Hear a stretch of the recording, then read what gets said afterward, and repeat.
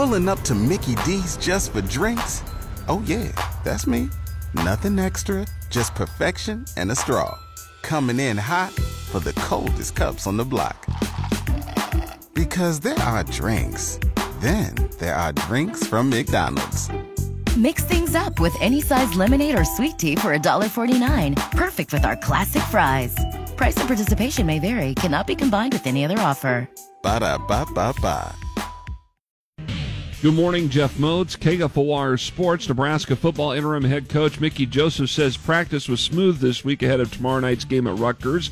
After Wednesday's practice, Joseph talked about how this team has adjusted to not doubting themselves after last week's win over Indiana. And we do have high expectations for them. But right now, I think they're in a good place mentally right now for what the coaches are asking them to do to win football games. So I think they're turning over a new leaf that they did it. So when they finally had it done Saturday night, I think now they can see it. Joseph said he noticed the change during the bye week when he saw that the players started to buy into what he would like to have accomplished. Nebraska kicks off at Rutgers tomorrow night at 6 on FS1. High school football tonight here on KFOR. Lincoln East will host Lincoln High at Seacrest Field. Coverage begins tonight at 6:55 with Chris Schmidt on the call. The other game in town tonight features number 10 North Platte playing Lincoln Northeast at the Beechner Athletic Complex.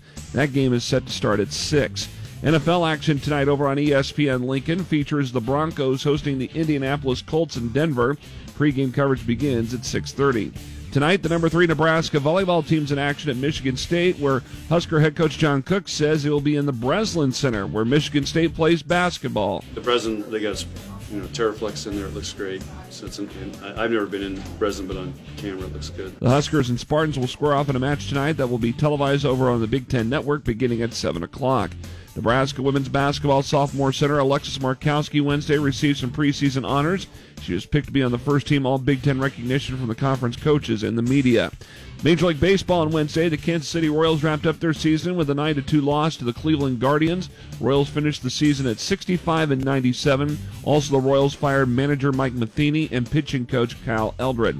And former Husker and New York Yankees pitcher and Lincoln Northeast alum Jabba Chamberlain was on Hail Varsity Radio Wednesday afternoon as he talked about Yankee slugger Aaron Judge hitting home run number 62 to break the club's and American League record of 61 held by the late Roger Maris. It was something to see him do what he did and to understand what it is to do in that uniform, because the legacy of what it is to do in that uniform is different. More at Jabba Chamberlain on the Hail Varsity podcast page at ESPNLincoln.com. I'm Jeff Modes, KFOR Sports.